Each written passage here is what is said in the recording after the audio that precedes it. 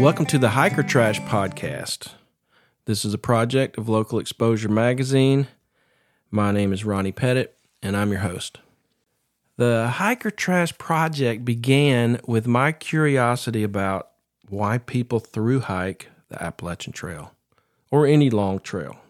I wondered why they do it, what they gain from it, and how that experience might manifest itself in their life after the trail. I spent an entire year following, photographing, and interviewing thru hikers on the Appalachian Trail from Georgia to Maine and all the way back to Georgia. I put all those interviews and photographs into a 200-page coffee table book. And now we're going to continue the project as a podcast. So listen along as we track down some of the people we met along the way and interview new hikers and find out, did that experience change them, or did it simply provide the context to reveal who they already are? You can find out more about Local Exposure Magazine on the internet at localexposuremagazine.com. You can find us on Instagram and Facebook at local.exposure.magazine. The intro music for today's episode was provided by Scott Lowe. He's a Northeast Georgia-based singer-songwriter. You can find him on Instagram at Scott Lowe Songs.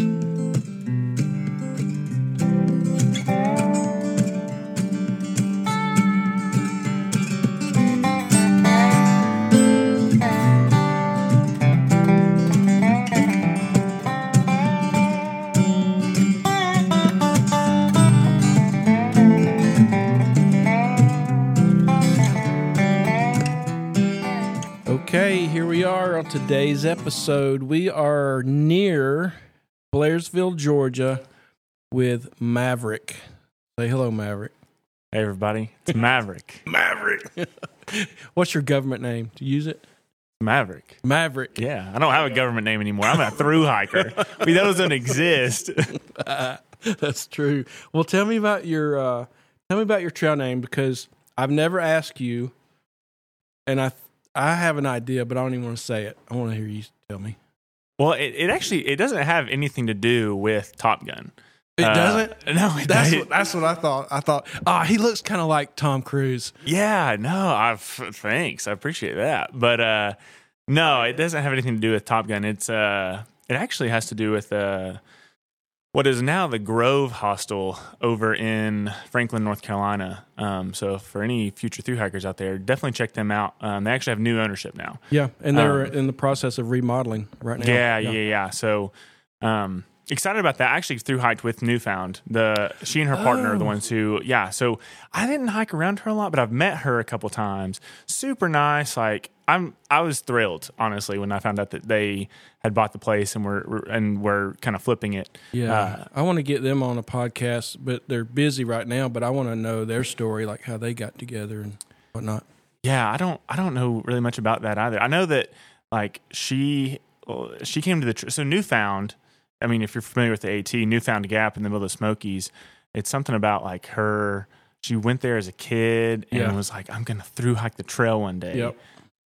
But yeah, you'll have to get her to tell you that story. They seem like a perfect couple. Yeah. I don't know him at all, but she's really cool, so I was happy about that. But anyway, back to, I guess, my trail name. So I was there back in 2022, back when it was with its former owner. So anyway, it was just, I don't really know how to, if you're familiar with the Grove, so the previous owner has since passed away. Mm-hmm. But my experience there, it was fun. Like, it was a great hostel. It's right outside of downtown. But he kept getting mad at me. All that to say, like, we just did not have the best of friendships. And it wasn't anything like that I was doing on purpose. It was just like, he didn't. And I didn't know this at the time because this was my first thru hike, so I didn't know. But a lot of hostels don't provide bed sheets. Like, you're just supposed to use your sleeping bag as your kind of bed sheet. And I didn't know that, so I just went and randomly found bed sheets. And you were helping yourself. I was. I didn't know any better. Like, I was very new, so I just was kind of helping myself to things. And I don't know. He would just kind of get mad at me for just little things here and there. And so finally, what the straw that broke the camel's back was, I didn't have a trail name at the time, and he wanted everybody to sign his board in his house. So he had this big board, and there's names all over it. And he was like, yeah, he said, if you don't mind, like sign your name around the outside of the board because it's just getting too convoluted and I want it to look good. And I was like, okay, well, yeah, sure.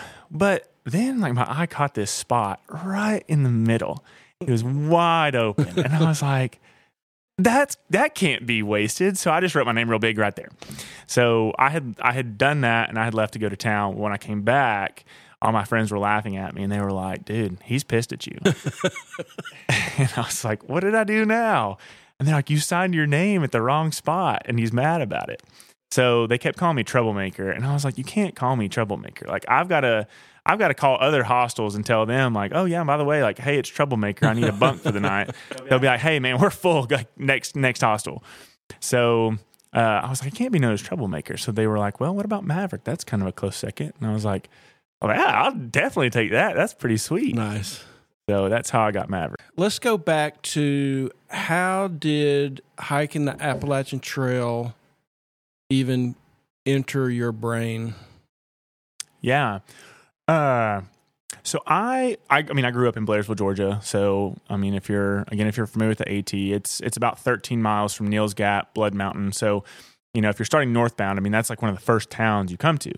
So, I mean, I've always known about it. It's always kind of been in my backyard, but just never, always thought it was kind of neat, but just never thought that was like a practical thing that people should do with their lives.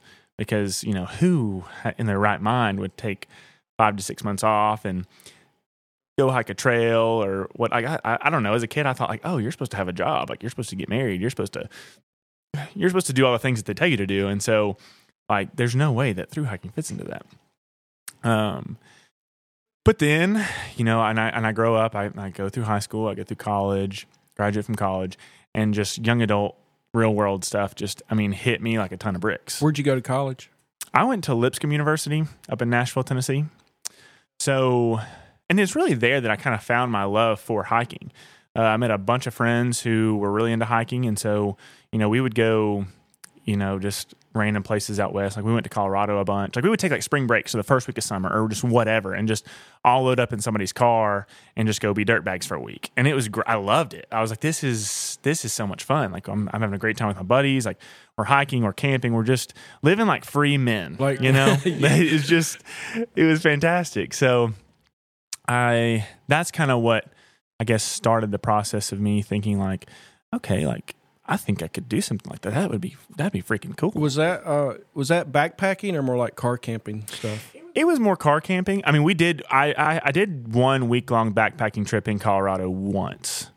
So I had kind of a little taste. But really the kind of the straw again that broke the camel's back for me and just, committing to the thru hike was when I became a young adult and, did all the things that I was supposed to do, I was like, this sucks.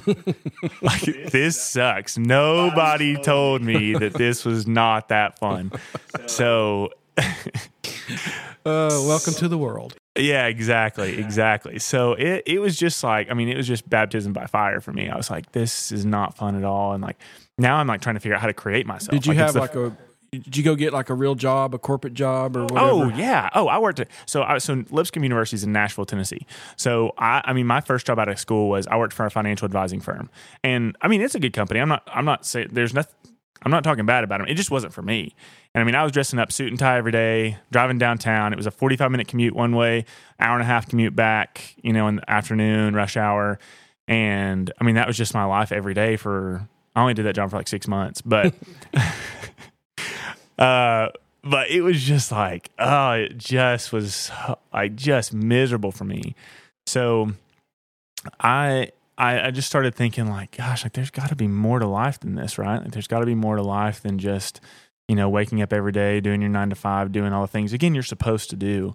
So I actually had some friends. It was actually my old boss. So I ended up working that job, then I ended up quitting that job, working at the university again.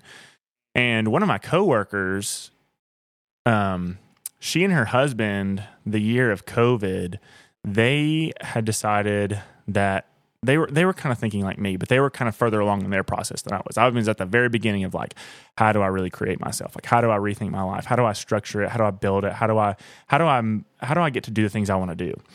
So they were kind of already further along in that process than I was. And so the year of COVID, they didn't know COVID was about to happen. So they had decided that they were going to hike the PCT. Pacific Crest Trail? Yeah, out west. So they quit their jobs. They quit their jobs. They sold their house. They sold their cars. I mean, they went full all in. Wow. Like, we want to do this trail. And so, I mean, COVID, their story is absolutely amazing. Because, their permits got revoked in the COVID year. They ended up hiking the Colorado Trail that summer. Then they came back in 21, tried to hike it again. She blew her knee out, so they had to get off. And so they ended up completing it last year. So I got to hike part of the trail with them last year on the PCT. Where are they now? They're in Boone, North Carolina. Okay. So I should go talk to them. 100% you should, because they're awesome. They're just like the coolest hippie granola people I think I know. So anyway, but they just went for it. And it just really inspired me, because it was like, wow, like I actually know people now who have like went all in and, started to pursue the things they want to do.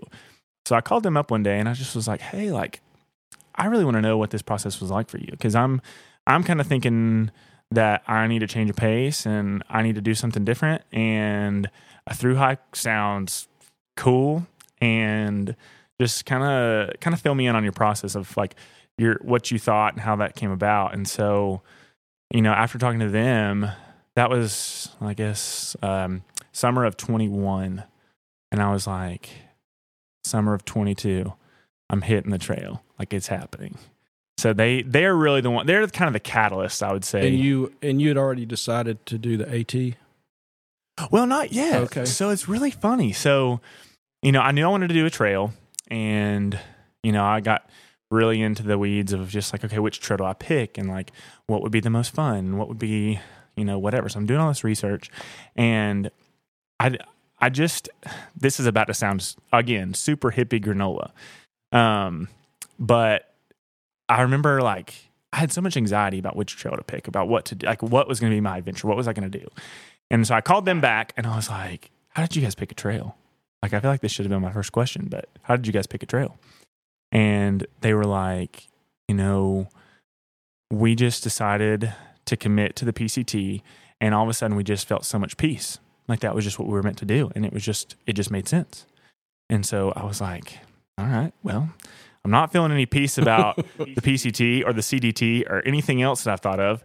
And I had grown up on the AT, so I was like, I don't know if I want to do that. Like, it's too close to home. Like, I know the AT. Like, you wanted something more adventurous or farther away, or? Yeah, just something that I felt was different. I don't know. Like, I was so naive. I didn't know. But then I thought about it, and I was like, what if I do the AT? It's my home trail, man. Right, exactly. I was like, what if I do the AT? And it was just this wave of peace that like fell over me. And I was like, like, I've got to do the AT. The granola dust. Yeah, that's what I'm telling you. It sounds really hippie granola, but it works. It works. So you decided to hike the AT. How did you choose your equipment, gear? So I was like, looking into it, and I think I came across like Walmart. Have you ever heard of Walmart? Like the guy, like the tray, like the hiker Walmart, no. not the. Okay. Yeah, sorry. I saw the look on your face, and I was like, he doesn't know what I'm talking about. No. So there's a guy. I don't know how many times he's hiked the AT, but his trail name is Walmart because he buys all of his gear from Walmart. Because he was like, why in the world would I go out and spend thousands of dollars on gear when Walmart has everything I need for a low price, right? Right. So So he's not in the ultralight. Definitely not. Yeah. But at the end of the day, like, so what? He did it. Like, he went out there and did it. So now I did not take that approach, but I was like, I think I can kind of like ball on a budget a little bit, but also try to get some like good equipment, but not super expensive equipment. So I had a backpack. I had a sleeping bag. What else did I have? I think I had a sleeping pad. Like, what kind of pack did you have? Oh, I had like I had like a Kelty. Like I got rid of that in Damascus, dude. It was so bad. No offense to Kelty. No, because their sleeping bag was great. I had a Kelty sleeping bag, and I used it the whole time, so it was great. But the pack was just not it for me. But yeah, so I already had all this stuff, so I was like, well, all I need to do is like get a tent, and then just like your just little kind of miscellaneous things like your stove, your pot to cook in, and then just random things that I thought I might need along the way. I mean, I went in so clueless. So you didn't go down the YouTube university like a lot of people did? Yeah, I'm just not that guy. Okay. Like, and that's okay. But I really wish I was. I honestly do. Because, I met a lot of guys who were like that, and they just were so dialed in from the get-go and like had everything they needed, and it was good stuff. And I thought, man, like if I ever do another trail, like I'm doing that. Like I'm not this. Yeah, I'm gonna work really hard in the off season, make some money, and dial my gear down. Did you suffer a little bit with some of the gear you had? I mean, you have difficulties with the. Yeah, it was heavier, and like I kept my Kelty. Actually, I kind of have a little bit of a scar because I don't know why the backpack just rubbed into my shoulder so bad, and I was wearing a tank top, so I had this like huge like scab on my shoulder from where like the backpack was like just rubbing into my shoulder. So I ended up having to get a new backpack in Damascus. Do you remember what your pack weighed? Oh, it was probably like 40 pounds. It was not good. Yeah, it was not good. So, and then like I went with the sleeping pad that I already had, and let's see, it had its last days in like Pennsylvania. Trying to think of what else. I went through a lot of gear. Like that's the problem I think I ended up having was I just went through so much gear by the end that I was like, man, if I just had really dialed this in, even if I got it more, even if it was more expensive, like it would have held up longer than a lot of the stuff that I started with. So you were either replacing things that wore out or broke, or just made improvements along the way. Yeah. Did you have to quit a job, or had you already quit job and that kind of stuff? Yeah. So this a lot of people ask me about like how does this work with work? And I was for the AT. So spoiler, I've hiked the AT and the PCT now. Oh. Yeah, I guess stay tuned, everybody. So I before I started the AT, I was like working a job at the university while I was also pursuing a master's degree. And that ended, let's see, December of 21. What was the master's degree? I have a master's of business administration. If anybody sees me on the street and asks me what I'm doing with that, like I'm gonna punch you, because like I wouldn't say it was useless. I learned a lot, but am I using it? No. I run cable now for a living, and I love it. I love my job. But yeah, so I quit that job, graduated from my master's program in December of 21, and then got on with the company I work for now, which is like out of my hometown. They had a project in Nashville. It was like kind of just like this perfect timing. Like everything about it like lined up so perfectly because, I had a buddy from high school that was working there, and he was like, man, like we need work for like the next 4 months, from January to April, finishing up a project. And he was like, since you live there, he was like, we could definitely use you. I was like, that's like, and I hadn't told anybody at the time. Nobody knew that I was going to do the AT. Oh, that's cool. So I'm like, that's like granola dust. It really is. It's like this, like just a little through hiker fairy just come by and sprinkle it on my bed at night. Nice. But anyway, yeah. So I was like, wow, like this is all lining up. Holy cow. But yeah, so I was like, okay, well, yeah, for sure. So I ended up quitting my job at Lipscomb, graduated from my master's program, started running cable and like helping him out with this project that they were doing in Nashville. And, at the end of the 4 months, I was like, well, that's all I've signed up for. That's all I've told my boss that I'm going to work for. So as soon as this job ends, I'm hitting the trail. So sure enough, like, I think my last day was like April 24th or 23rd or something. And so I ended the project, ended up officiating my buddy's wedding. So the same guy who got me the job officiated his wedding. Wow. And then 2 days later, The MBA came in handy. sure. I mean, I guess so. But yeah, so I got this job. So what was your start date? April 25th, Wow. 2022. A little bit late. That's a funny story, actually. So I really went into training because I'd heard a lot of people say like, hey, to avoid injury, you need to at least, build up your stamina enough to where, you're not going to hurt yourself early on. So I was like, okay, like I'll do that. So, I mean, I spent every weekend, I would go to like the local parks around Nashville, and it's kind of hilly. Like it's Middle Tennessee. So it's just a lot of rolling hills, nothing like crazy elevation wise, but I thought, okay, I'll load my backpack with some stuff. So it's funny because my roommate at the time, he had like 2 cast iron skillets. So I would like throw my cast iron skillets. I would throw my books from school. I would just throw anything that had any kind of weight into my backpack and just go hike, just laps around local parks. Nice. So anyway, I got really cocky going into the trail because April 25th rolled around, and yeah, that's kind of late for starters, but I was like, why does that matter? I've been training. Like I've been training with the iron skillets. Yeah, exactly. Like I'm like, I'll blow this trail away. Dude, the first day put me on my ass. Really? Oh my gosh, yeah. Because it was like, it's starting to get hot then, and I had started kind of because I wanted to go get my tag at I didn't do the approach trail. Sorry for all you approach trail people, but I went straight to Springer. But I wanted to go get my tag. So I still went to Amicalola State Park, got my tag, came back. It just took way longer than I thought. And so I think I started hiking around like 1:00 in the afternoon and like really wanted to make some miles because in my mind, I'm thinking like, I want to be at 20 miles a day by day like 5. Wow. So you started at the parking lot, went up to the summit, and then back? Yes. Okay. Yeah. So I think my first day I made it to Justice Creek. It was 14 miles from the start of the trail.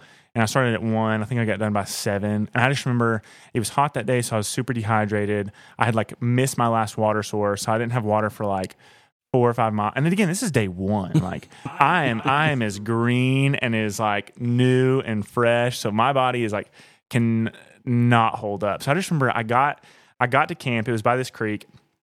Like stripped down, jumped in the creek to cool myself off, chugged water, set my tent up, ate this like just measly meal that was not that good. Like what kind of, like a dehydrated or a freeze-dried meal? No, it was kind of like a freeze-dried meal. My buddy had got it for me. It was these like meal to go things. It's like all you have to do is, I don't know. There's a lot to it. Don't get this. If you're hiking and want to know like what good food is, do not get this product. But yeah, you just like, you're supposed to, you rip it open and you insert this thing and then you just pour water in it. And apparently the water somehow or another fuses with this like little packet and it just heats the water up. Okay. Kind of like an MRE. Something like that. Yeah. But it wasn't that good and it wasn't that filling.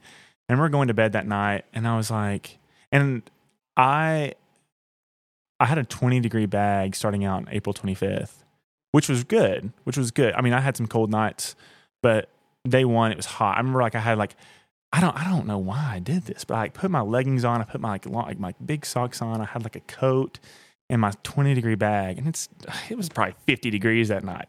So I'm like sweating so bad.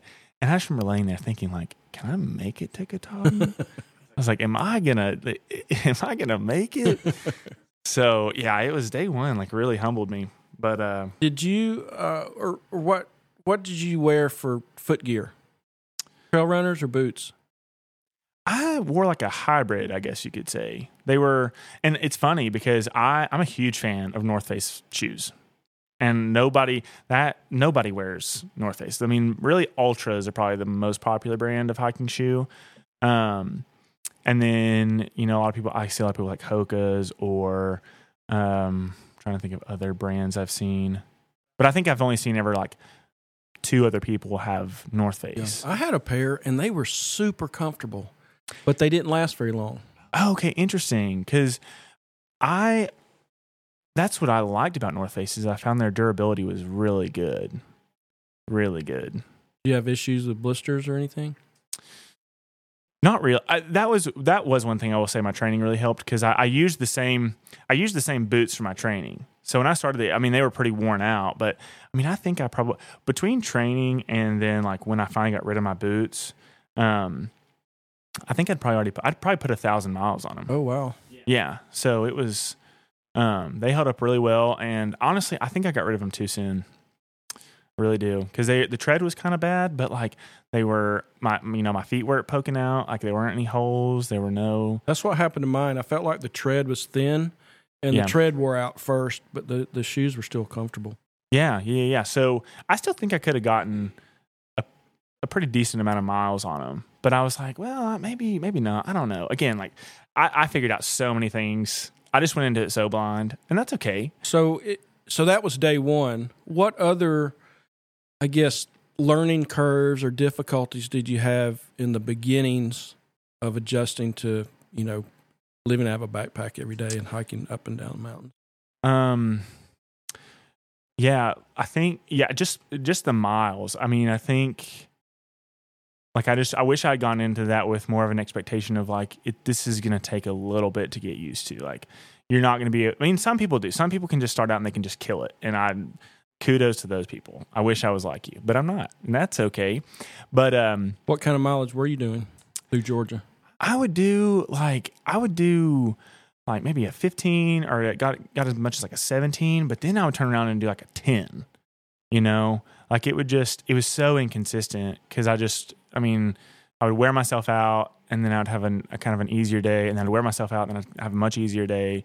Even when I got to the Nantahala Gorge, I think I remember we were going to go down into the gorge and back up to the top in the same day, which is stupid. Yeah.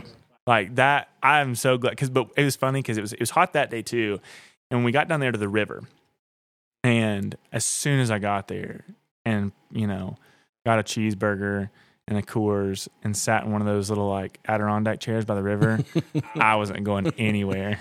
Did you, when you were started out and the mileage was difficult, were you battling that mentally? Like, I'm not doing enough? Yeah, because the problem that I think a lot of hikers have is they get so into the math of like, okay, well, I kind of planned on doing 15 miles a day, and that was going to get me to Katahdin by whatever date. And when you start not hitting that, it just kind of makes you worried. Like, oh, am I gonna? Because if you're not familiar with AAT, like Katahdin has a cutoff date, middle of October, really. They're pretty particular up there about about erosion and the preservation of the park and of the mountain. So you just have to make sure you get there before the middle of October. And so starting out on April 25th, that's kind of just always in the back of your mind, is like, oh, like, am I going to make it? Am I not? And so that kind of made me very anxious about like, oh, like I'm not getting as many miles as I thought too early on. And, am I going to make it? And so it wasn't so much that I was feeling down about myself and feeling down about like, because I was completely fine to stop early, but then it was more so, like the timing of like, oh, like, am I going to get there on time? Were there other thru hikers around you starting that late? Yeah, there were. Well, yeah, there were a bunch that started that late, but you also run into kind of the end of the bubble. So, because the one thing that I will say is like where I made up for kind of maybe my lack of miles in a day, I made up for, I think, in consistency. So I wasn't taking like 2 zeros every town I got. I'd maybe take 1 0 a week or something like that. And so you start to catch up with the people who started, early April, late March, and even some people in February.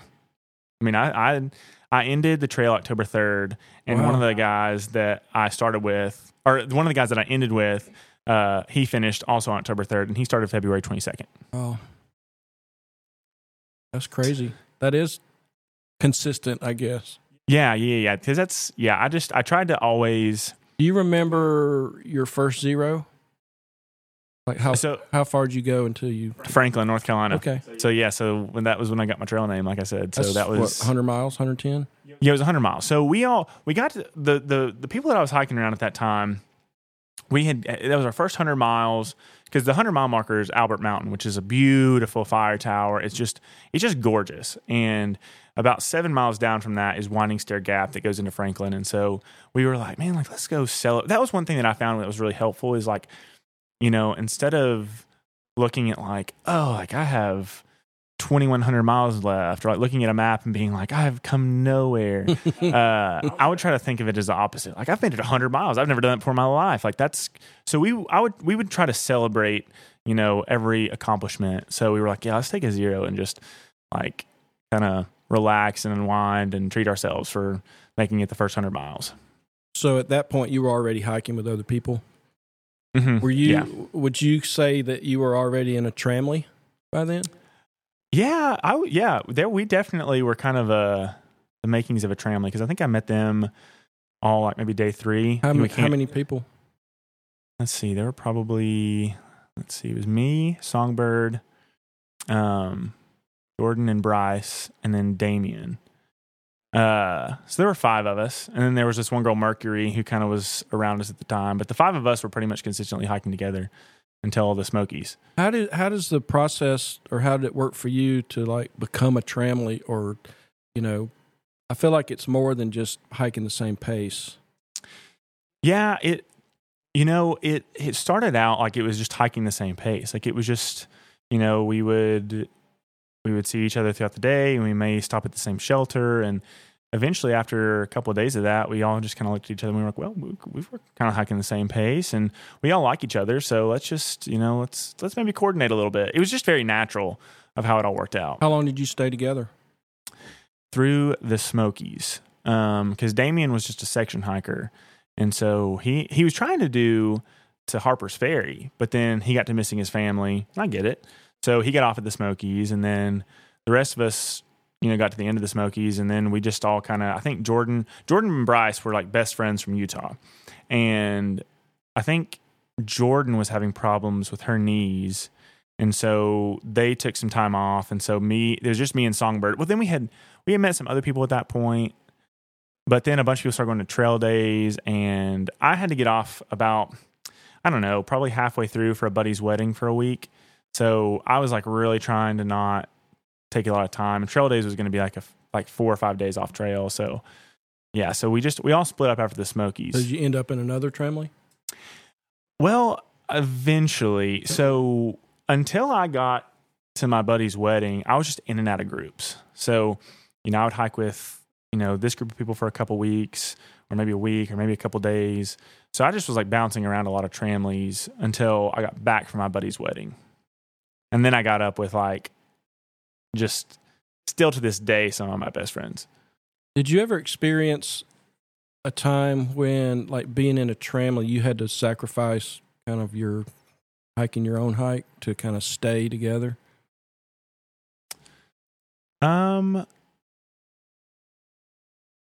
Yes, but it was more.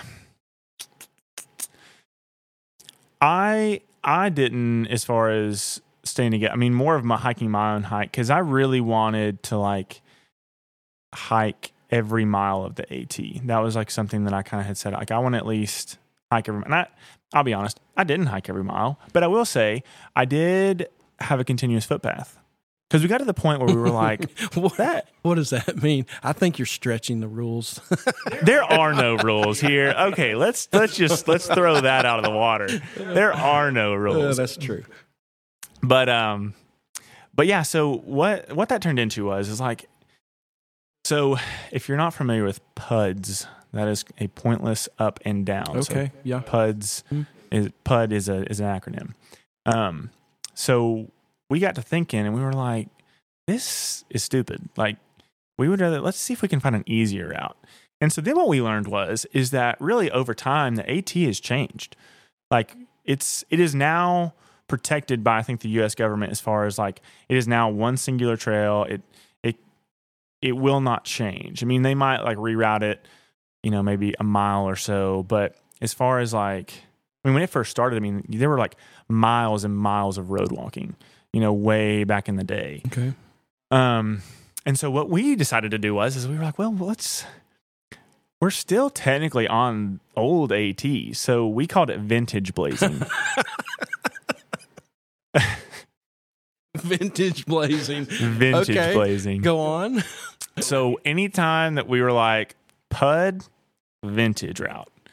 It was always, let's take the vintage route. Did you just look at the map and go, hey, there's a dirt road that kind of goes around this mountain or something? Yeah, exactly what we did. There's like a topo map on Far Out, the app we use. And so you can, like, it shows you all these like other routes, and it's got Forest Service roads on there. It's got other trails. But yeah, so we would just kind of like find. Sounds like fun. It was. It's like a game. It really kind of was, because you just never knew what you're going to get into. But that could also like bite you in the rear end if you weren't careful. Because I had one buddy, it was up in Vermont. They decided to take a Forest Service road that actually went straight to, I think it was Bennington or something.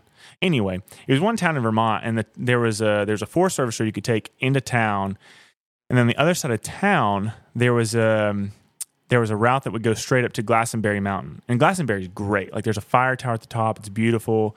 That was like one of my favorite nights on trail. But anyway, so they hiked down into, I think it was Bennington. Anyway, they hiked down into town. Then they took this other route back up to Glastonbury, and it just wasn't maintained. So it was funny because I saw them at the top of the mountain. I had taken the actual trail, and I got to the top, and I was like, "Oh, I didn't think I was going to see you guys today." And they just looked so annoyed because they're like, "We should have done the trail." And I was like, "Why?" And they're like, "Because," they were like, "that was just a bushwhack." And they had gone through briars and just leaves and like just all kinds of crazy stuff to get to the top. So. Funny.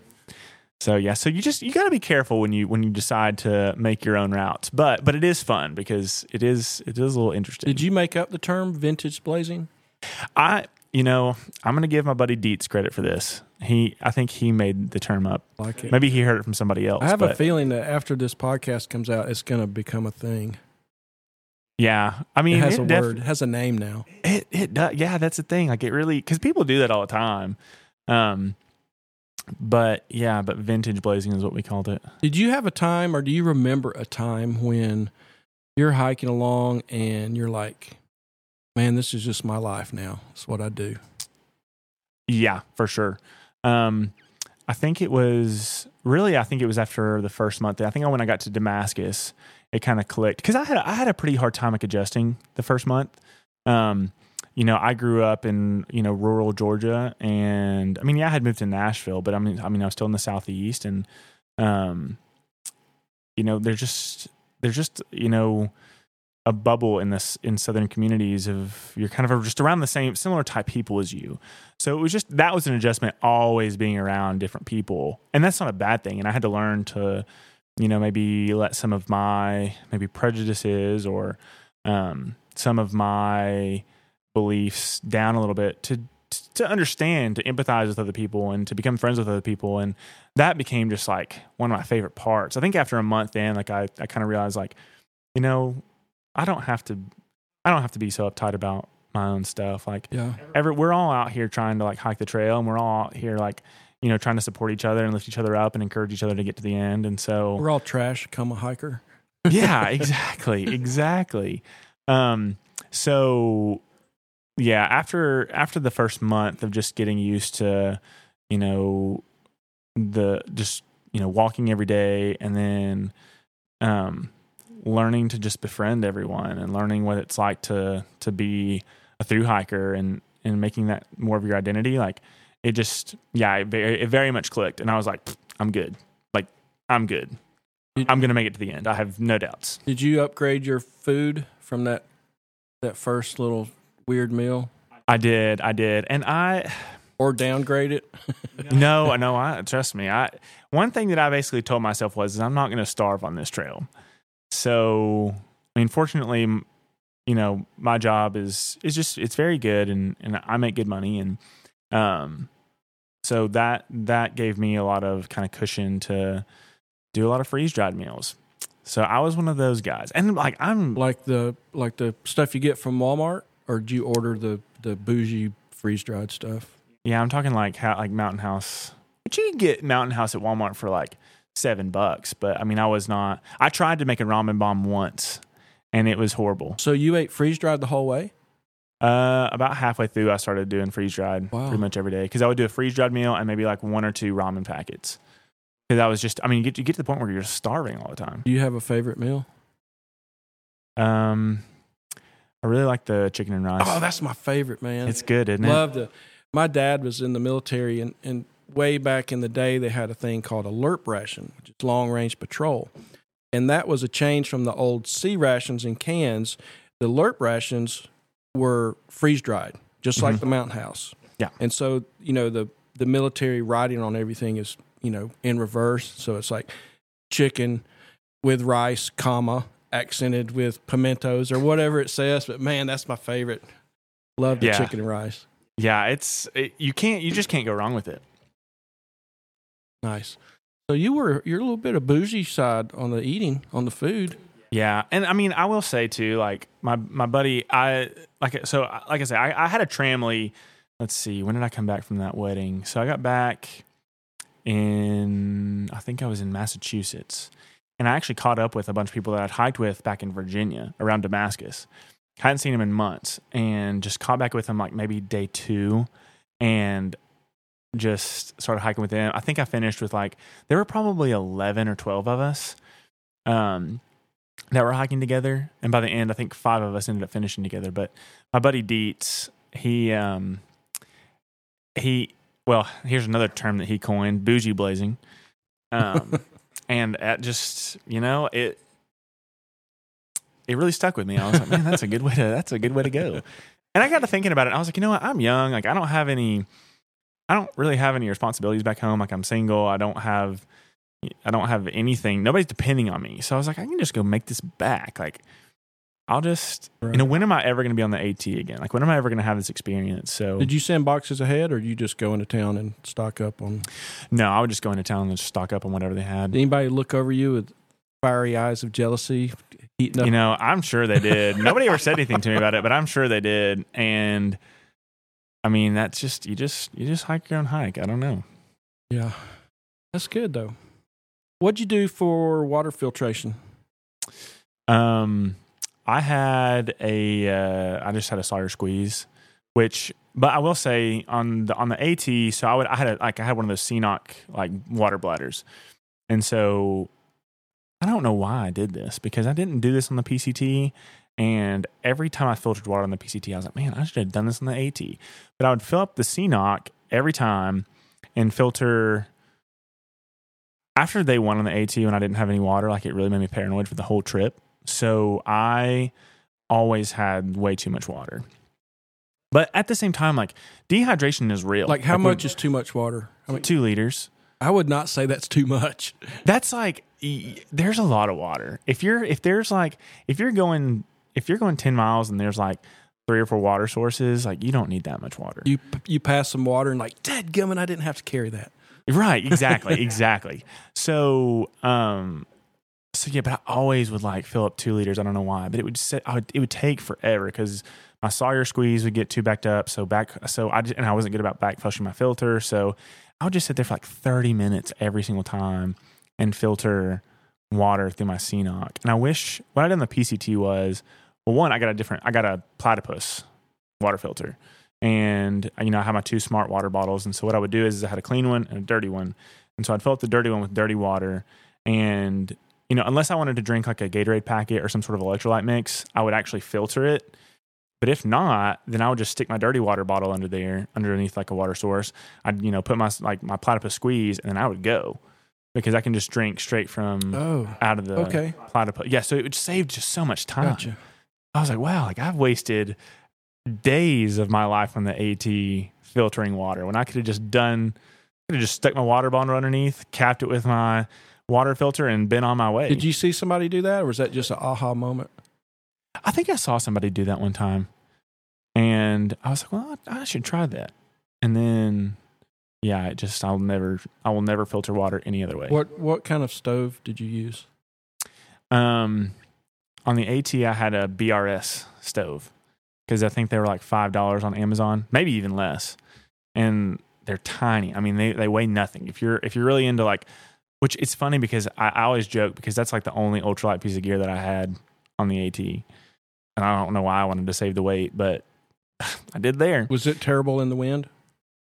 It wasn't great. I mean, it did the job fine, and I had it the whole time. And I mean, I really don't have any complaints about it, but I wouldn't say it was very fuel efficient.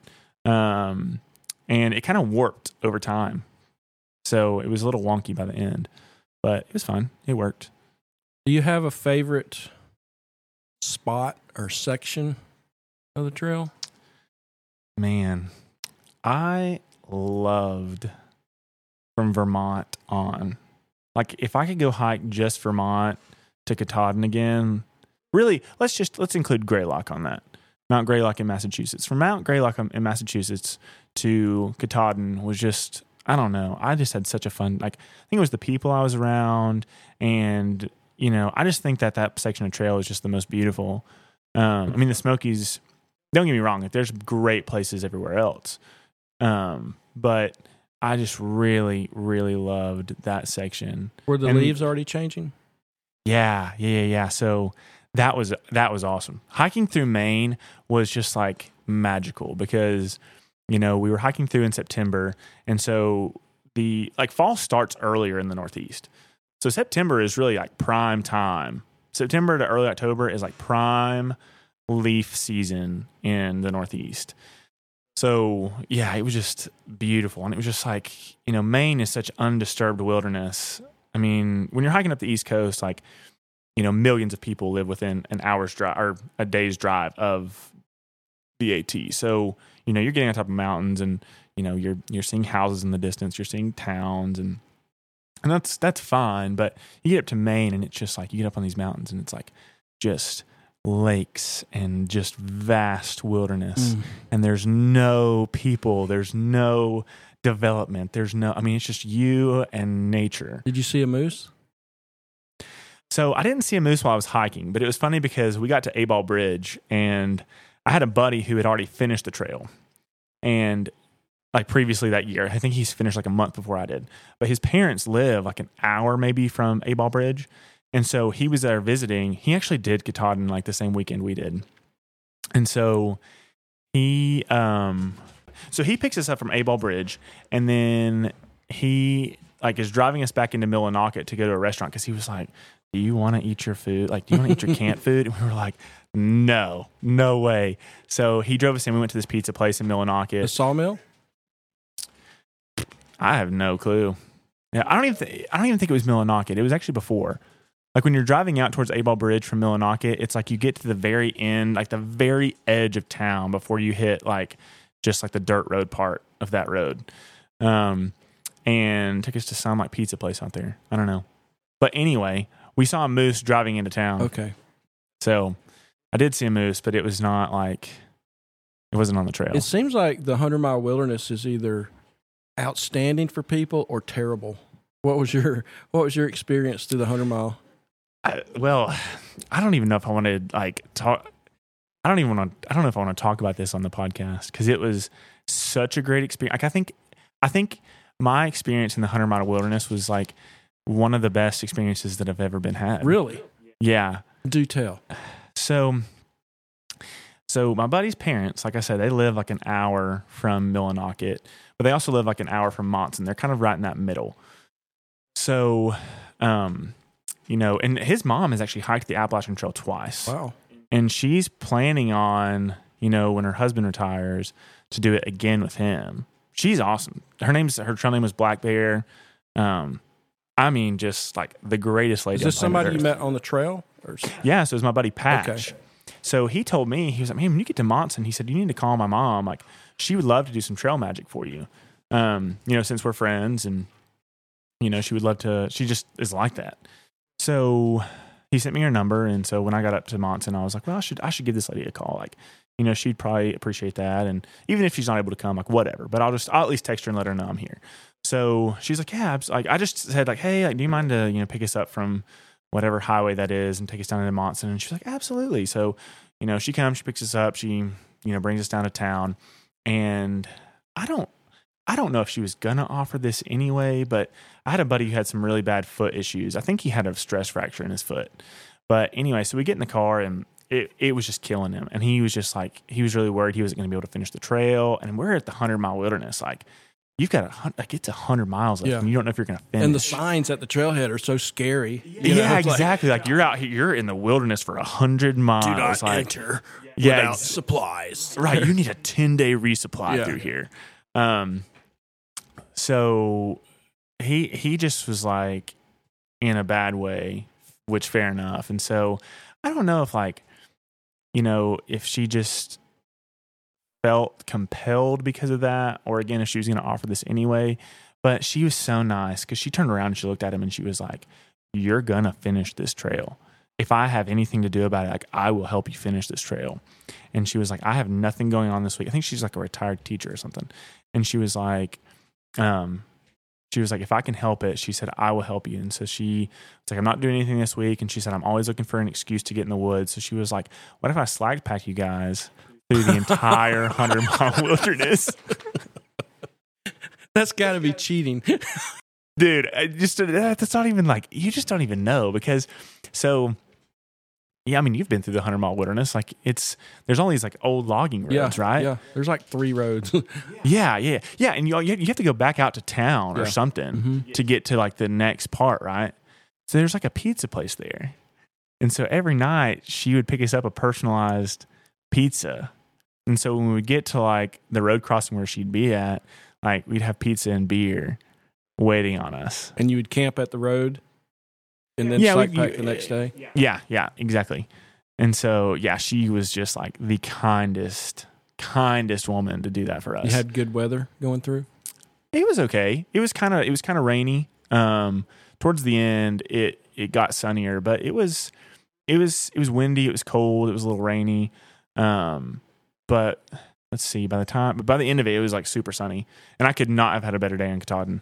That's crazy. You must have been skipping through like, we're gonna have pizza and beer tonight. I felt kind of bad because there would be times where we'd get to the road crossing and we'd like be over there to the side, like chowing down on our pizza and beer, and we'd be sitting in like these like lawn chairs.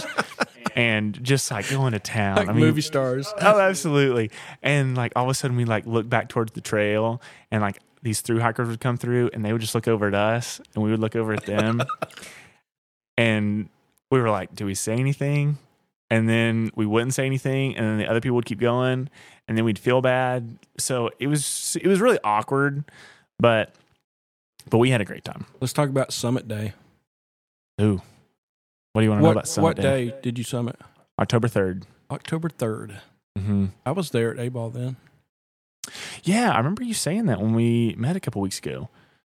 And we just never ran into each other. I camped there under the power lines. I moved to different spots, but in that area for about 5 weeks. I stayed I stayed from Labor Day until the second week of October. Oh, okay, yeah. So, yeah, we definitely would have been there at the same time and just never knew it. Yeah. Well, yeah, so Summit Day was October 3rd. We had actually gotten a site at the, what is it called? The A-Ball Creek Campground or something, which is like the paid campsites, right? Okay, yeah. The private campground at the store? No. At the in the park. In the park, okay. Yeah. Whatever that campground is, where like Katahdin Stream or Katahdin, yeah, something like that. Okay, yeah. But it's not, or the Birches. Well, see, there's the Birches is like the shelter there, and it's like it's super limited on its capacity, and they're really strict about it. Katahdin Stream is like the paid campground. Yeah. We got really lucky because somebody had canceled, and we just like snagged it. I think it ended up being like maybe less than $10 a person because you can have like 6 at a campsite. Oh, thank you. Sir. We just got we had a beer delivery. We did get a beer delivery from the nice uncle. Yeah, exactly. Shout out to my Uncle Doug over here. Thanks, Uncle Doug, for letting us use his cabin. Oh yeah, so Katahdin Streams. So yeah, it's a paid for campground, and it's kind of hard to get into. Because it gets booked. I mean, as soon as the like lots, as soon as it opens up in the spring, it's booked through its whole season. Did they give you a site that somebody couldn't make the reservations for? Yeah, somebody had just canceled. So whenever people can't, because people just, what it is people just like, see, you need to know this. No, it could have been mine. Oh, really? I had reservations for Katahdin Stream, but I couldn't get a dog sitter because you can't take a dog in there. Right. And I made arrangements, and they fell through the day before. So I went to the ranger and said, "Hey, man, I got 2 nights, whatever. Here's my reservation paper. Give it away to somebody." And so the next day he goes, "Yeah, man, I gave it away to these, people and their family or whatever." And I never knew who it was, but. Oh, man, it may have been. I don't know. Wouldn't that be weird? That would be crazy. We have a connection. I'll just, I'll go ahead and just say thank you. Okay, you're welcome. But yeah, so, it was just like, people cancel online. And so you go and you check the websites. And so you check like, you just every day we're checking like, okay, because we get signal in the 100-mile wilderness every once in a while. So, we're checking every day like, is somebody canceled? Is somebody canceled? Is somebody canceled? And so finally somebody had canceled. And it may have been you, Ronnie. Somebody had canceled and we just like snagged it as soon as we could. So when we got there, we didn't have to like rush to get to the Birches because again, they limit it to 12 people per day. So we just got to like, that was like getting to the like Katahdin Streams campsite was so much fun because we sat at A-Ball Bridge. There was like 20 to 25 of us that just sat there all morning and just chilled out. It's like a 10-mile, super easy hike, beautiful. Right by this creek all the way up to the campground. So we're just like, and it's sunny and we're just like soaking in the last days together. And a lot of people are stressed out when they get to A-Ball because of trying to get in the park. Oh, it's super stressful because we had some other friends who weren't able to get a campsite at Katahdin Streams and they weren't able to get to the Birches. And they had deadlines of like, I have a flight that I got to make. And so they had to get up at like 4 a.m. and hike, or maybe even earlier, but they hiked from A-Ball Bridge all the way to Katahdin and then back down to Katahdin Streams. It's a long day. That's a super long day. Did you get up early for like a sunrise summit or anything like that? Or no, I'm not really an early riser. Like I've done it before and I'll do it on some instances, but I think we started at like 8:30 or something. Yeah, we were not in any rush to. It's funny because my parents actually came up, so they wanted to see kind of me and my friends off, and so they were in Millinocket. They actually brought us breakfast. So we had like, it's really funny because they had like all these like McDonald's like biscuits, and so when we got to the top, we had like our celebratory like Katahdin drinks, but then I also had my like bacon, egg, and cheese biscuit from McDonald's on the summit. Oh, of course I did. Wow, was it emotional for you? It was. Like when you don't see the sign until you're like 100 yards from it. You kind of like top this last ridge and then all of a sudden like the sign comes into view and it's like, I don't know, it just kind of hits you. Like I've worked months and months and like dreamed of this moment. And it's like, I've never felt like I could call myself a thru hiker because it's like, well, I'm not there yet. But it's like all of a sudden, like I'm a thru hiker. Like I did it. It does. It really gets you when you get up and see that sign of just, wow, like I did it. That's crazy that, what commitment and what hard work, what dedication can do. Did you have a moment like, oh crap, now it's over, what's next? Or were you just really hyped up about the accomplishment? Well, I was really hyped up about the accomplishment. But I also knew about halfway through the AT that I wanted to do the PCT the next year. Oh, wow. Okay. Oh, yeah. So I kind of had that in the back of my mind. And October 3rd was my end date. And so PCT permits come out like really a month later. So I was already, I got home, and as soon as I got home, I'm researching like how to apply for a PCT permit. Oh, you were ready to go. Oh, I was ready to go. So no like post-trail depression or readjustment difficulties to the life in the real world? I think not really, because I think for me, having that trail on the horizon kind of gave me something to look forward to. It gave my mind something to kind of focus on. And yeah. Did you go back to work for the cable company? Well, it's funny. So I did. Well, I wasn't going to. I actually had a job lined up there was a girl that I met on the trail, and she works at a ski resort in the winter. And I had no idea what I wanted to do with my life on trail. So I was like, well, that sounds cool. Like, are they hiring for this winter? So I was actually supposed to go to Taos, New Mexico right after trail. But it wasn't going to start for, like 8 weeks. So I went back to my boss and I was like, hey, like, do you care if I pick up some work for 8 weeks? And he's like, well, yeah, sure. That's no problem. So the 8 weeks kind of is coming to a close. And I'm like, well, I've got about 2 weeks left. I'll go to Taos. And he's like, you sure you want to go to Taos? And I was like, well, I don't know. It depends. What you got?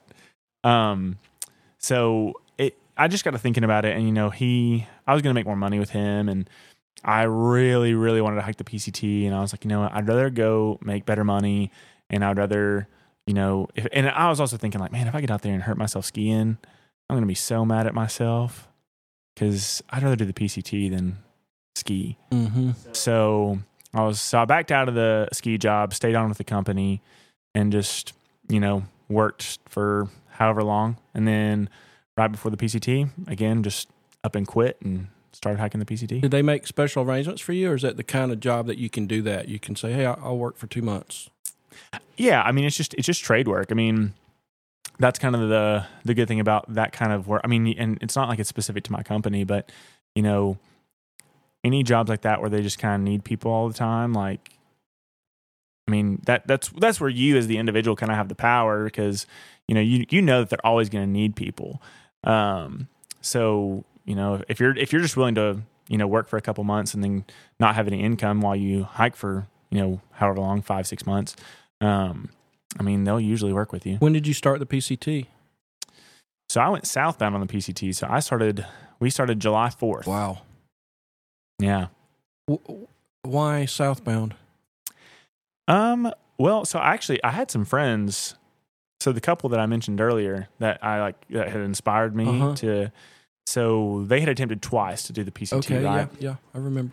And this was the year they were like, we're going to do it. Like this is our last attempt. Like if we don't get to do it, like we're done with this dream. We'll do something else. But like, this is going to be our last go at the PCT. And I was like, well, that's freaking cool because I want to do the PCT. And that was kind of coincidence. You didn't plan the PCT based on them. Correct. Okay. Yeah. We just it just worked out that way. Okay. So, and then they had a buddy from the Colorado Trail who's actually was finishing up his Triple Crown this year. And so he started with us. So we were like, yeah, like we should all start the PCT together. And they wanted to do southbound. And I was kind of looking into the weather and doing some research on like, what's the best way to do the PCT? Because, with just wildfires out west, I mean, it's just, you just never know what you're going to get yourself into. And you want to make sure you're hitting the best parts of the trail in the best weather. Mm-hmm. So it just kind of made sense. Like, okay, southbound may be the best shot we've got. Is that because most of the wildfires are like in the later summer or fall? Yeah. So the wildfires start kind of in July, or at least they did this year. So they start kind of in July, 1st of August, and they kind of start wrapping up at the end of August is kind of when they all start dying down. Did you make any major gear changes for that trail from the 18? Oh, I changed everything. Oh, you did? I changed everything, yeah. Did you go ultralight? I wouldn't say I went ultralight, but I went much lighter. I think my base weight was like 15 pounds. Wow. And that was opposed to like 30 on the AT. What kind of pack did you end up with? I ended up going with I went with the new Hyperlight pack, the 40-liter Unbound. And I loved that pack. It was a great pack. And it really and that's why I liked it, because it forced me to kind of like really think about my gear and kind of dial some things down. So tell us, for those who don't know, what are some of the differences between the AT and the PCT? Well, the major difference is the scenery. Because the AT, until you get to, I mean, it's different because you've got some really big mountains in the south and you've got some really big mountains in the northeast, and you've kind of got these rolling hills through the mid-Atlantic. And then Virginia is like a weird mix of like kind of big mountains, but also like these plateaus. Mm-hmm. But as far as just like the flora and the fauna, I mean, you're hiking through the same kind of trees, the same kind of, like you're seeing the same kind of animals the whole way through. Like it's just very similar all along the way. Plus it's a lot of green tunnel. So if you're not familiar with what the green tunnel is, it's like, it's just you're walking through forest all the time. Like there's not these just open, expansive views. Right. Every once in a while there are, but for the most part, you're walking through trees all day. And that's just not the case on the PCT. I mean, I would say every 200 miles is different. I mean, just completely different terrain, completely different mountains, and like snow-capped mountains and snow, like these jagged rocky peaks, these just like lone volcanoes in Oregon. Then you get down to like the Sierra Nevada, and it is like the most unbelievable thing that you've ever seen in your life. Wow. I mean, you're walking through these just basically canyons. Like all these mountains are just so close together, and you're just walking next to these like 3,000 foot just cliff faces essentially, and it's just unbelievable. Wow. And then again, like I went southbound, so I'm talking about it. So at the very end, I'm getting to the desert, and that's just totally different than everything else. I mean, everything's sharp and everything is. There's a lot of snakes. Everything and wants to bite you. Yeah, everything wants to bite you. Everything wants to like one day. Joshua trees actually are pretty sharp. Because I went to go, I was like, oh, that'd be kind of fun to I wonder what that's like to wave my hand through. I wonder if I could just I wonder what that feels like. And I went straight in to one of the ends of the leaves, and it poked me right in between the fingers, and it bled like a stuck pig. Really? Oh gosh, yeah. So don't run your hand through. Do you have a favorite spot or section on the PCT? Oh, the Sierra Nevada. I think that was probably the three. I was in there for about 3.5 weeks. From, I would say, let's say South Lake Tahoe to, Kennedy Meadows South. I mean, that was one of the best 3 weeks of my life, I think. I mean, it was just, we just got such good weather. And it's funny because, last year on the PCT, they had 300% snowpack in the Sierra last winter. And so, I mean, everybody that went northbound this past year, it screwed up their entire trip because, the Sierra was just so bad as far as snow. You had to have a mountaineering experience really to get through it. Wow. And so a lot of people were having to just skip the Sierra or, do a lot of flip-flopping around and coming back to it at a later date. But then you're worried about your permits and if I flip up and then come back to this at a later date, will my permit still be good? And so, a lot of people were just super stressed. But, by the time I got there with my southbound permit, it was perfect. All the snow had melted. It was cold, but it was I never needed microspites. I never needed an axe. I never needed any of the things that everybody talks about all the time. So I love Southern Appalachia, but that makes me want to go out there. Dude, you got to get out there. Especially with a camera. Oh, yeah, you could, knowing your talent, 100%. You could do some damage with a camera out there. But what I'll say about the AT, though, that I don't think you get as much on the PCT is the AT is just so historic.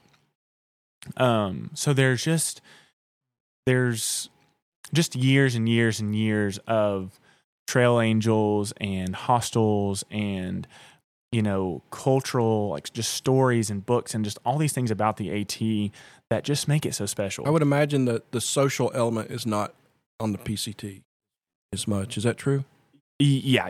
I would definitely say that. It's if you start northbound, just from what I've heard, you're going to get a very AT experience. There's just a lot of people all the time, and you're going to get to overcrowded campsites, and there's just a lot of people. But then, as you get into, because the Sierra, it's funny, we talked about it a lot, because on the AT, really the 100-mile wilderness is the only part that you're not going through a town for 100. That's by far the largest section of trail that you have to go through without a resupply. Okay. Whereas the PCT is that's normal. My first 3 or 4 weeks on the PCT was like that. It was the only resupplies were every 100 miles. So you hitch to town? Are there shuttles? That's the thing. That's the thing. There's not really shuttles. There's no hostels. You're just relying on a lot of hitches. Where that's not the case in the AT. So, but that's one thing that I laughed about a lot because we got a lot of dogs running around here, so you may hear some feet prancing around and some barking, but that's okay. We're Hut's in the truck watching. He's probably a little sad. He is sad. He's looking through the window. Well, we'll have to get him out after this is over. Honeybee and some of that crew are hiking the PCT this year.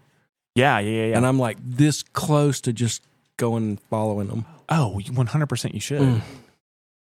Yeah, if you can make that work, you should. But once you get to the Sierra, if you're going northbound, a lot of people start. That's where a lot of people, I think, kind of split off or try to do different things. So the social life just kind of gets a little bit different because you just, unless you're hiking with a group, you may be by yourself for long periods of time. And do you have to plan better, or can you still just wing it? You can still wing it.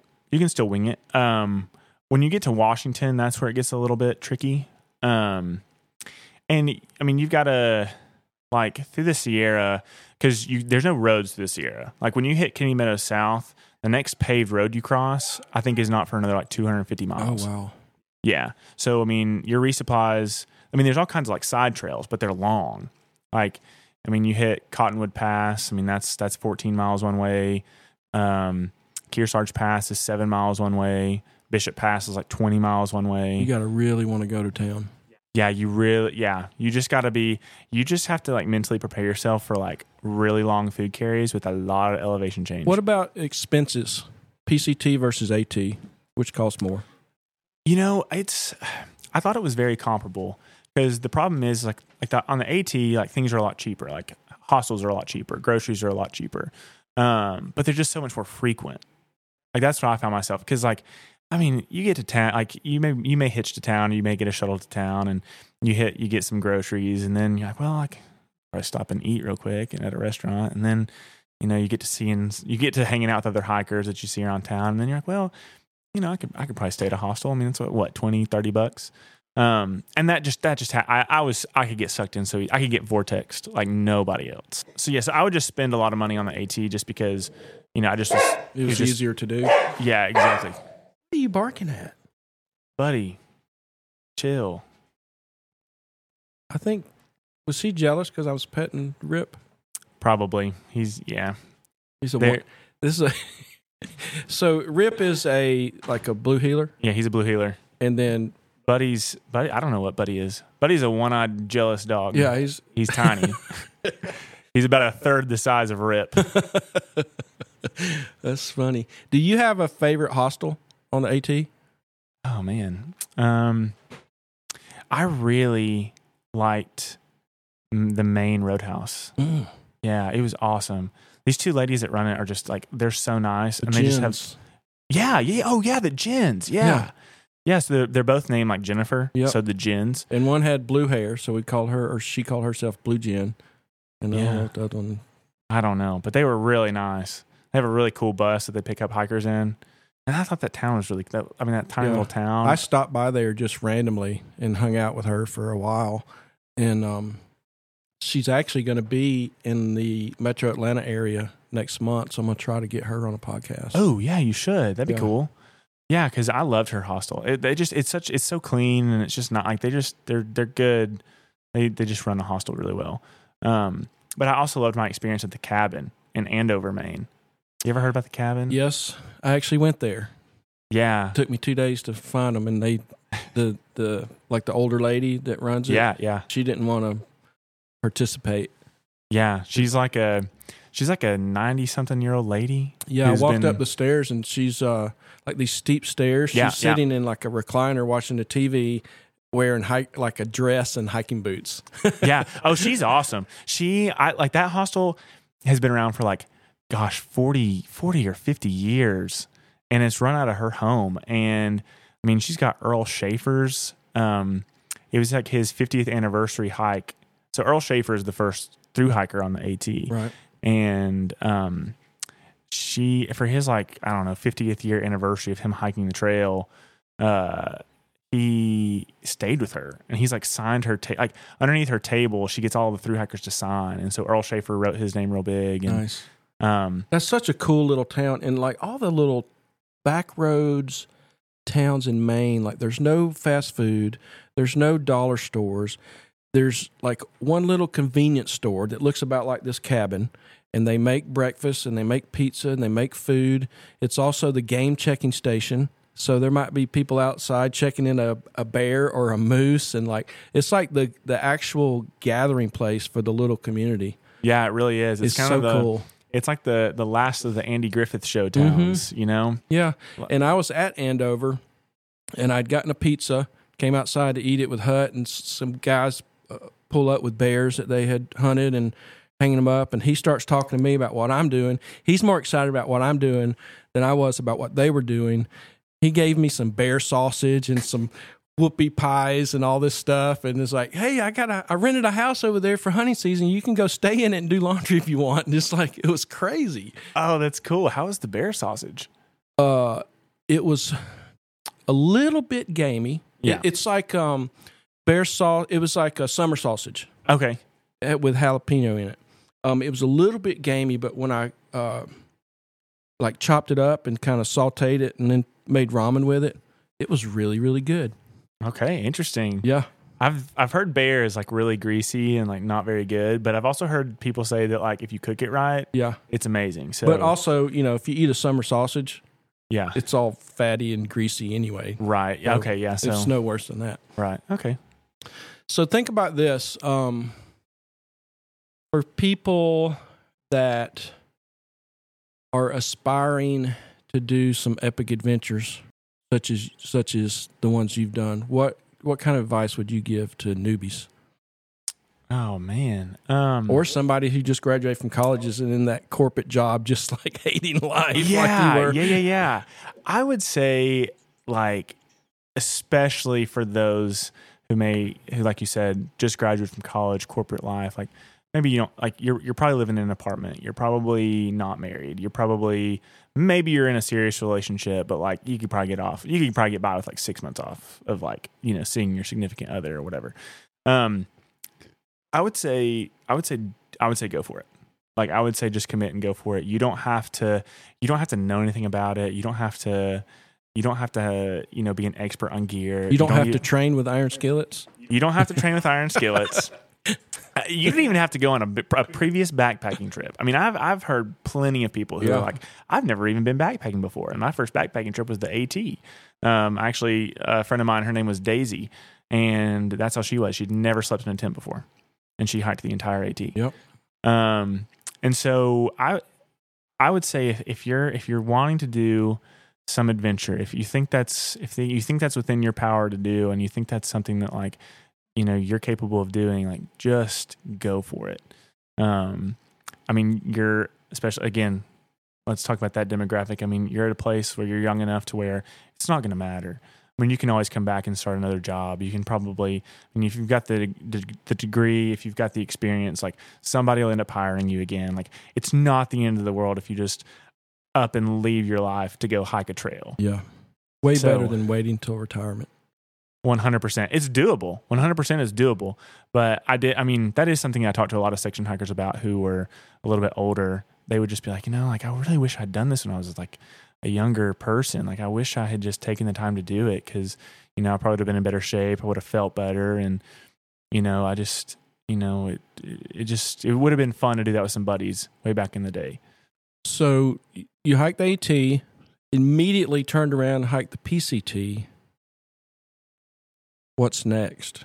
Oh man, that is, that's a question I get a lot. It's really funny because like, when I first started thinking about the AT, it was like, everybody was like that's stupid. Like, why would you do that? And I was just getting all this crap from people. Like it's a pointless goal. Right, exactly. Yeah. But what's funny though, is now that I've done these two trails and they saw how cool it was, they're like, oh, like, what are you going to do now? Like the same people who were giving me crap are now like, oh, this is so great and so cool. I'm like, yeah, you just needed to know. Like somebody needed to show you, and I'm happy to have been that person. I don't know. I would like to finish up my Triple Crown at some point. I also know myself enough to know I'm a social individual, and the CDT, I know I could do it, but just being by myself, because that's just a whole different beast, man. That's like you either are a glutton for punishment or you just like to be alone. Just you and the grizzly bears. Yeah, no, I'm not here for that by myself. Okay. Do you think that these experiences, though, have changed the way that you are going to navigate your future? Oh, absolutely. Absolutely. I think it's just given me confidence to know that, like, I can do whatever. I can always continue to create myself and do whatever I want to do. It's just a matter of kind of like, figuring out what those things are. I mean, we have a very short life we live, right? And so it's just we've got to steward our time well and kind of make sure that, with the minutes, the seconds, the days that we have left, like we're getting what we want out of it. But yeah, I think just knowing that I've done the through hike, like I can do that. Like with a little bit of, a little bit of luck, a little bit of hard work, a little bit of just kind of knowing what I want, like I can make the steps for that to happen. You think you'll continue to work like the type of work you're doing now so that you can have the time to just check out and go, even if it's not a hike, just some kind of other adventure or something like that? Oh, yeah, for sure. Yeah, it was funny because even my boss was like, when I got back, he was like, man, are you going to do anything else? And I was like, well, I mean, are you expecting me to do anything else? And he was like, well, I mean, it just kind of seems like that's just something you're doing.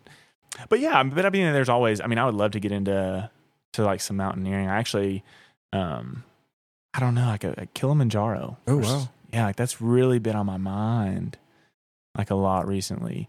I mean, that's a beast of a mountain, but it's like, that's a solid 10 days. I'm like, I can do 10 days. Yeah. It's really interesting to me how many young people I've met while working on this project that, and I don't know if it has anything to do with COVID or not, because I know that did take a toll on a lot of people, but the number of people I've met that just kind of said, screw it with like the corporate path and the traditional jobs and careers and savings and security, I guess, the financial security, and have just gone out to do some adventure and realize that, hey, I can go work whatever job, service industry or whatever it might be that I don't have to sell my soul to, save some money, go have an adventure, come back and work some more, go have an adventure. I think that's, I don't know, maybe it's always been going on, but I haven't seen that, in young people. And I think it's really cool to see people just kind of go, exercise their freedom. Yeah. Well, and I think, there's a lot of reasons why I think, back to COVID and how so many companies went remote. I mean, a lot of people my age were able to, buy a van and do van life and go work remotely from wherever. And then, I mean, I don't know what you think about this guy, but shout out to, Elon Musk for Starlink. I mean, now you can be anywhere in your van and get some sort of Wi-Fi. Yep. So, I mean, there's just so much opportunity now for people my age to kind of have some sort of adventurous lifestyle and really think more about, and I don't know, I mean, you see it a lot on Instagram and just different social media accounts. And so it's definitely, people are seeing that that's possible. And so I think it's giving people encouragement and, helping people think a little bit more about their life and take it a little bit more seriously, maybe. Yeah. As far as what they want to do. I like it. I mean, I spent years and years in that world, and it just soul sucking. Yeah. But I mean, you say that too about it's been going. I mean, like I know people who have, I guess, the early adopters of that kind of lifestyle who've been doing it for years. But yeah, I guess I wasn't tuned into the granola hippie sprinkle fairy dust culture. Yeah, when I was younger. Yeah, it just I feel very fortunate to have met some of the friends that I've made, because I don't think without them that the granola dust would have spread to me as well. So yeah, good for them. Yeah, great for them. So what else? You got any parting words, advice, stories? Man, I mean, I've always got a good story or some advice for future thru hikers. I mean, don't be afraid. Don't be scared. Just go do it. People are always talking about like safety, and they just worry about hitchhiking or, like, do you carry a gun? I mean, I'm from the Southeast. Like, first question is like, why are you doing this? That's stupid. The second question is, are you going to carry a weapon? Yeah. And when I tell them, well, I don't think it's that stupid, and no, I'm not carrying a weapon, they think I'm just like out of my mind. Yeah. You really don't even need a knife except to cut cheese. I didn't even carry a knife on the PCT. I carried a little pocket knife, and I never used it on the AT. So I was like, not even going to take a knife. That's funny. Well, man, I just want to appreciate you or thank you for being on here. It's really cool to hear your story, and I hope that other people will kind of hear that path that you were on of like, I did what I thought I was supposed to be doing, realized that it was not fulfilling, and just changed it. Yeah. Did something different. Yeah. Yeah, that's the thing. Like, you've got the power. Like, you really have more power over your life than you think you do. Now, it is terrifying. Now, don't get me wrong. Like, don't hear me say that that I've got this all figured out, because I'm still figuring it out every day, and it is terrifying. But it is not the end of the world. You know, like, you can 100% come back after a through hike, and reinvent yourself. You can always reinvent yourself. Yeah, you can always go back to the misery. 100%. It's going to be there. Trust me, it's going to be there. And they'll be glad to have you back. They'll be glad to take your soul again.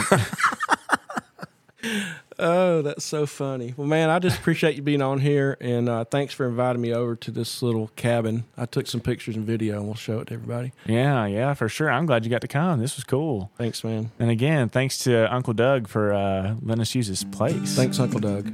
Thanks for joining us today on the Hiker Trash Podcast.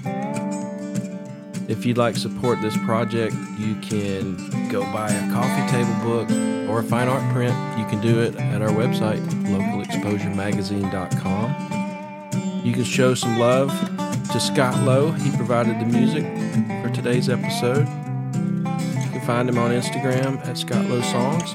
Hey, if you enjoy this, tell someone. Send them a text, make a post, talk about it. And stay tuned for the next episode. Thank you.